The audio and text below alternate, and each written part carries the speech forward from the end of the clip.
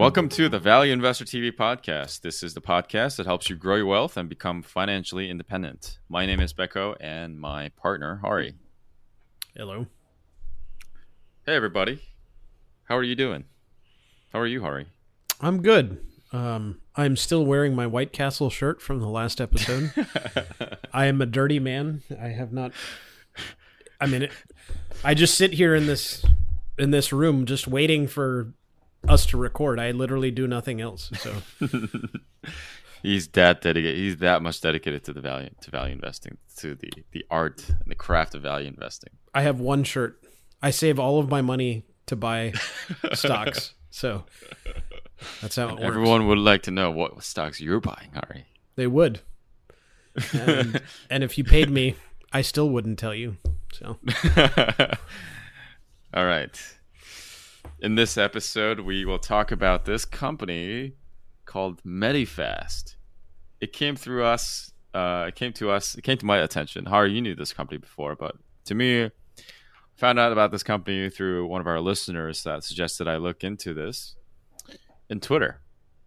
So if you guys are on Twitter or on wherever, YouTube, wherever you get your podcasts, you can reach out to us, get our attention, and suggest a company that you would like us to review. And here we go. This is a company that one of our listeners recommended. So here we are. We're going to go through the checklist, and conclusion is I'm really surprised about this company. I think this is a great company, and as you'll see, we'll go through the checklist and find out why that is the case. And full disclosure, I used to own Medifast. It was only it was a double for me, but not much more than that, because I got tired of waiting. Basically, the company didn't grow, and then of course once I sold it, it went up 10x from there. So let that be a lesson to you. As soon as Hari sells it, it will go up. Exactly. So. That could be very well functioned heuristics right there. Just gotta track what he sells and then buy it right after he sells it. Just go through my trash. Everything that's in my trash is literally gold. So yes. All right, let's get started. Hari, can you start us off with the disclaimer, please? Yeah, this is the Value Investor TV podcast. We are the podcast that helps you understand the concepts behind value investing. We are not financial advisors, nor do we know your specific financial situation. So when making any investment decisions, please consult with the appropriate advisor and don't listen to me. Exactly. Do exactly the opposite of Hari, and you'll make gold. Yes. So that means buy options, use margin for everything. Don't use any of your own cash. Lever up to the hilt. Buy only stocks that are trading at 100 PE or higher as well. 1,000. I mean, I'm sorry, 1,000. 4-digit. Yeah. I've never seen a 4-digit PE in my life, man. Yeah. How insane is that? Anyway, let's get right to this. Hari, can you walk us through the checklist?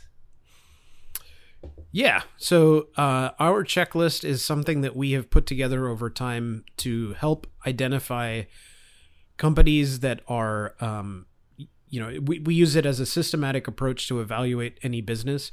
This way we don't miss anything or get excited and skip, steps. So the reason we do that is we want to make sure, like when Becco sees a company like this, he doesn't miss some red flags that we can do. So that's why we have a systematic way of doing it. So if you would like to get a copy of our checklist, it is free. You can email us info@valueinvestor.org. You can also use that email to get on our Slack channel. And if you want to talk about Medifast or any other companies like Darden, leave us feedback, from our last episode, please do that. Email us at info@valueinvestor.org and we'll let you onto our Slack channel, or send us an email, Twitter, comments on YouTube, anywhere you'd like to get a hold of us, please do so. And we'll talk to you. But the checklist starts, is based on 4 different categories: the business, the financials, the management, and valuation. So Becco, let's get to it. Tell us what Medifast does. So Medifast is a company behind this brand called Octavia. Not exactly how to pronounce it. Octavia, I think that's how you pronounce it. But it's a company that produces weight loss products. Also wraps the whole products and products with services. So you can think of, people might make comparisons to like Herbalife, for example, where people, they sell weight loss programs and weight loss products, healthy lifestyle living products and things like that. They also do that. But the key difference with them is that they have what's called coaches. So instead of you purchasing purchasing through some random person, they have a designated direct sales sort of. They call them micro entrepreneurs. These are people who used to use our product. They love it so much they became sort of brand ambassadors. And another key difference is that the coaches, direct sales, micro entrepreneurs, they don't carry inventories. Like Amway, for example, they force people to carry inventories, and you have to manage the inventories and sell it direct. They don't do that. Coaches, the micro entrepreneurs, the direct sales reps, who are, by the way, are not part of the company. They're just contractors. They don't have to carry the inventory. So that's some of the key differences between them and other competitors. But the bottom line is they sell weight loss, weight management products, and also services. Boy, that was much longer than 2 sentences. Well, thanks a lot, Becco. I guess everybody's asleep now, so why don't we just call it a day there? All right. So that was very long-winded, but let's talk about the competitive advantages. So maybe this time it won't take so long. So we break down our competitive advantages into different types of moats. Those are, 5 questions that we ask, brand moat, network effect, switching cost, low cost provider, or intangible assets. So, do you think, Medifast, as a company has a brand moat? Yeah, I think so. I think brand moat is definitely at play. So Medifast is the company behind this brand called Octavia. And Octavia, please correct me if forgive me if I'm pronouncing this wrong. Octavia is brand that I think people who are in the industry and people who are really excited and enthusiastic about lifestyle solutions and weight loss programs, they know this brand quite well from what I can read. And so I would say to that question, brand is certainly at play with this company. Okay. Let's look at the rest, and then we'll kind of summarize which one do we think is their competitive advantage. Do you see any network effects that are at play here? I think in a slightly different way. So when we think about network effect, it's where the product or goods or services become even more valuable as more people sign on to it. I think some of that is at play here, but in a slightly different way. And the reason why I say that is because the key differentiator for Medifast is that it is what I talked about earlier on, which is the coach aspect of it. Right? These guys, coaches who majority of them who are clients first. So they used the product first, and then they liked it so much, and they saw the opportunity to become their own entrepreneurs and be their own boss and things like that. And that's why they jump into becoming coaches. So it's a cyclical. It's a sort of a cyclical process. It's a baked-in growth engine that if you get one people involved, they will become coaches, and then that coaches will generate more clients, and then that clients becomes, it's sort of like, I don't want to say a pyramid scheme, but it's sort of like that sort of play, right? Okay. Would you say that carries with it some switching costs, or is that not part of the company? I don't think there's a huge switching cost. really. If I buy dietary supplement from Medifast versus Herbalife, I don't think there's huge switching costs from my standpoint. So what would be the compelling reason, I guess, is to stay with Medifast is because you like the coach that you have. Is that Yeah, I okay? think that's a big part of it. I think that's a huge part of it. Would you say that is in and of itself a switching cost because you like your coach and therefore you want to stay with that coach or no?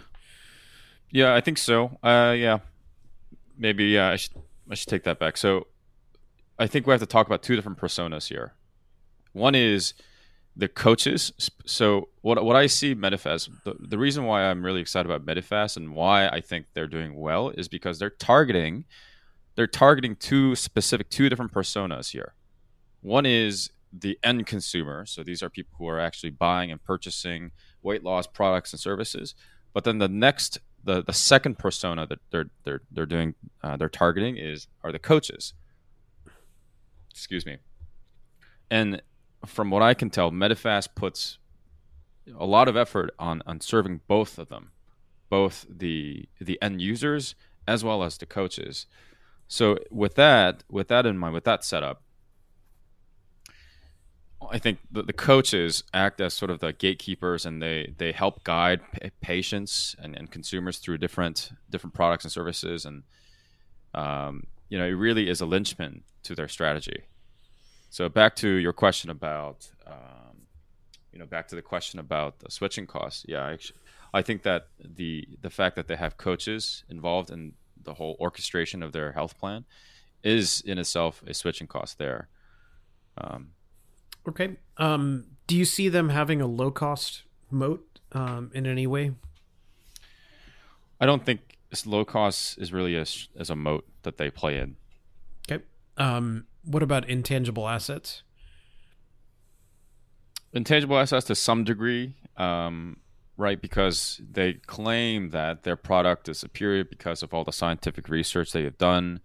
They claim that it's been tested and et cetera, et cetera. But that's the case with every other product out there. Every other product will claim that, so it's not really something unique to Medifast. Okay, so in your opinion, it's really the brand and somewhat of their switching costs that kind of build a moat here. Yeah, I would say so. Brand as well as that personal connection that they make, that people make with coaches, that get people hooked on to their product and services. Okay, let's talk about the company's long-term prospects and runway for growth. Where do you see this company in a few years, and what is their runway? Yeah, so we can talk about for the finances in the second episode, but they have been growing like wildfire. I mean, really, they've been growing like crazy. In terms of the market, look, right, Americans are fat, and this is what the Consumer Reports and all these studies have shown. An estimated $190 billion spent annually on obesity-related medical conditions. Mm-hmm. So there's a huge runway. The market is big. Their top line is around $700 million.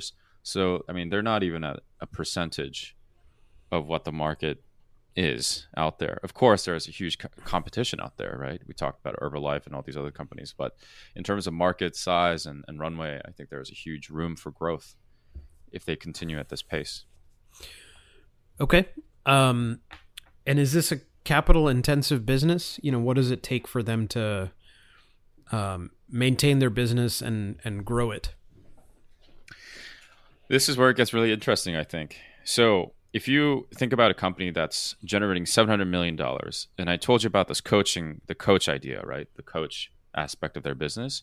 I was suspecting that they would have a huge headquarters and big office and headcount. Their total employee headcount is 550 people, and about 240 of them are just dedicated to like administration, HR.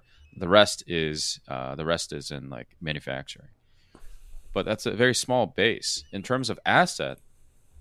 the only asset that they have is this one manufacturing plant in Maryland that they have to produce powder-based products, and everything else they subcontract to other manufacturers.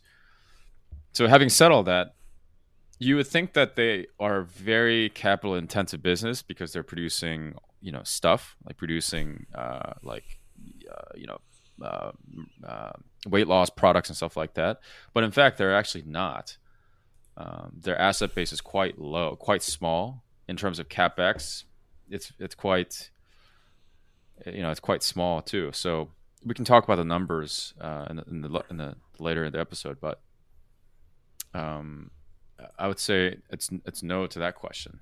It doesn't require too much capital investment. Okay.